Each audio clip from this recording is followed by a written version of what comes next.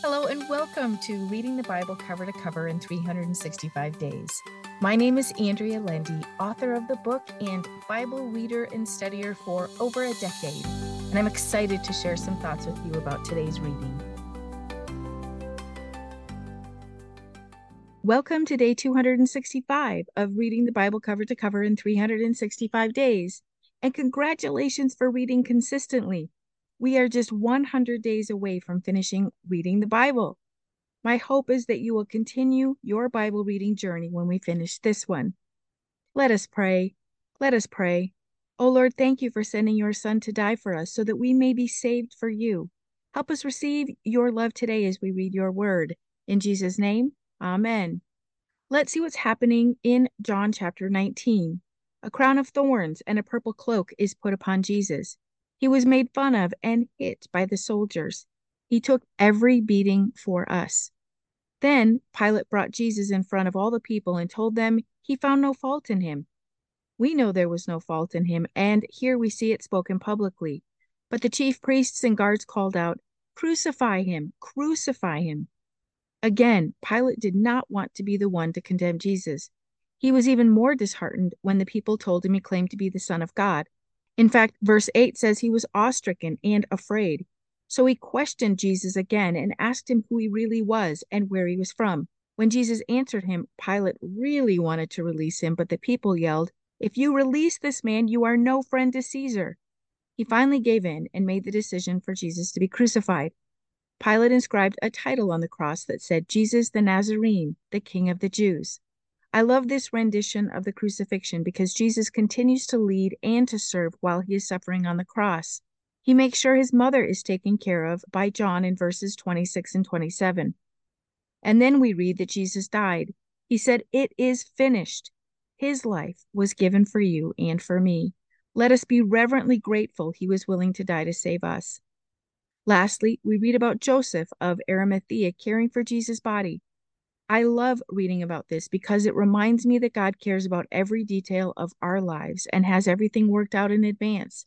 May we be patient and wait and watch for God to work out every detail. We start a new book in the New Testament, I Thessalonians. This letter is an earlier letter by Paul. He had gone to Thessalonica for 3 weeks and taught in the Jewish synagogue.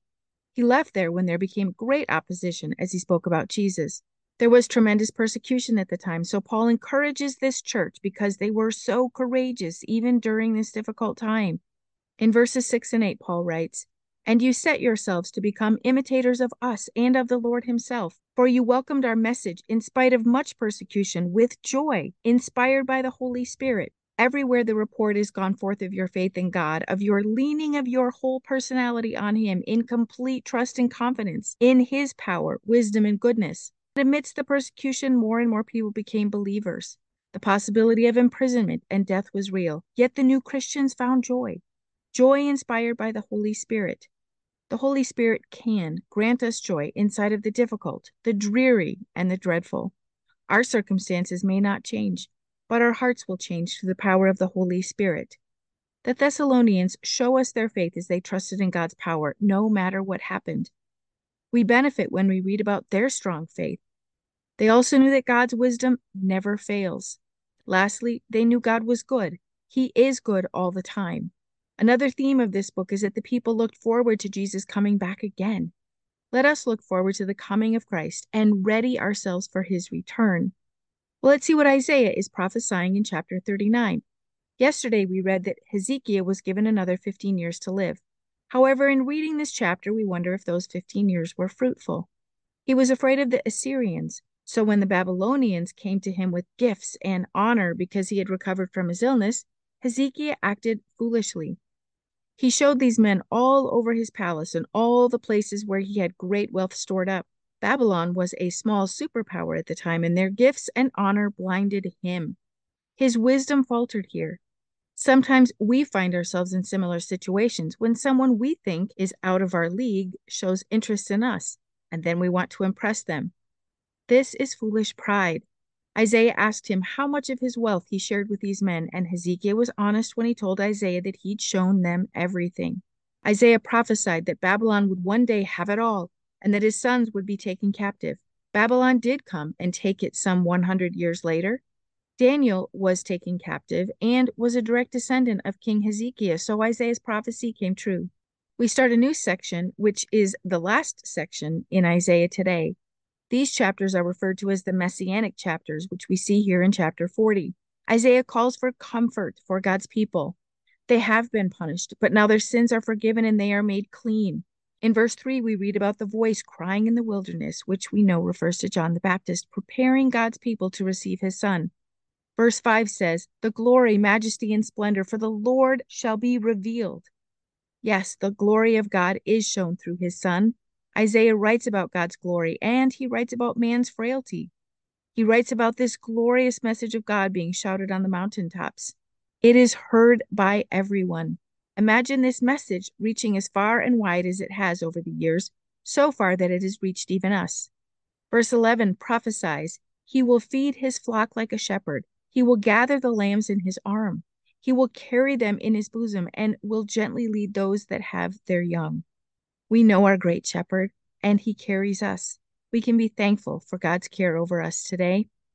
Isaiah goes on to write about God's greatness. Yes, our God is mighty and majestic. He compares God's majesty to the nations and idols, which are insignificant in comparison. May we keep our eyes on the kingdom above far more than we look to the world. Then Isaiah shows us how God strengthens us. Verse 29 tells us God gives power to the faint, tired, and strength to the weak. Verse 31 is one of my favorites in the Bible and says, "But those who wait for the Lord, who expect, look for, and hope in him shall change and renew their strength and power. They shall lift their wings and mount up close to God as eagles mount up to the sun. They shall run and not be weary. They shall walk and not faint or become tired." This is a promise we can hold on to every day of our lives. This is also a note card worthy verse that we should carry with us every day of our lives. May God keep us waiting on him and him alone. Well, let's see what we can learn in Psalm 84. This psalm is a psalm of the sons of Korah, who are from the Levite tribe, and they were involved in the music ministry during the reign of David. This psalm is written with a deep longing to be in the house of the Lord and worship him. There may have been a reason he hadn't been in God's house for some time, but we don't know what it is. We can imagine what he must have felt, the same feeling we may have had during the lockdowns that occurred in 2020. Verse 10 is one of my favorites and says, "For a day in your courts is better than 1,000 anywhere else. I would rather be a doorkeeper and stand at the threshold in the house of my God than to dwell at ease in the tents of wickedness." We have studied the job of a doorkeeper before. The doorkeeper had to tend to the entrance of the house of God or at the gate in every kind of weather. He was the one in charge of keeping people out who shouldn't be there, an officer of sorts who had to fight off enemies of the church. It would have been a dangerous and often uncomfortable position. However, our psalmist would rather tend to the gate than live with the wicked, even if it was an easy life, certainly easier than the doorkeeper. He writes, "The Lord is a sun and a shield." On cold and windy days, the Lord kept him warm, even if it was just warm in his heart. On dangerous days, God was his shield. And he writes, "The Lord withholds no good thing from the righteous." And finally, he writes, "We are blessed when we trust and look confidently to the Lord." Let's hold on to all the promises this psalmist writes about in this psalm. Let us pray. Oh Lord, thank you for loving us so much that you sent your only Son as a sacrifice for our sins. Thank you for drawing us closer to you, Lord. Keep our hearts seeking after you. Keep our eyes on you, Lord, and not the world, and increase our belief and trust in you. In Jesus' name, amen. Thank you for walking this journey with me and being a faithful reader of God's Word. I pray that he shows himself as the God who loves you deeply and cares about every detail in your life. Come back tomorrow for some more thoughts and insights as you read God's Word.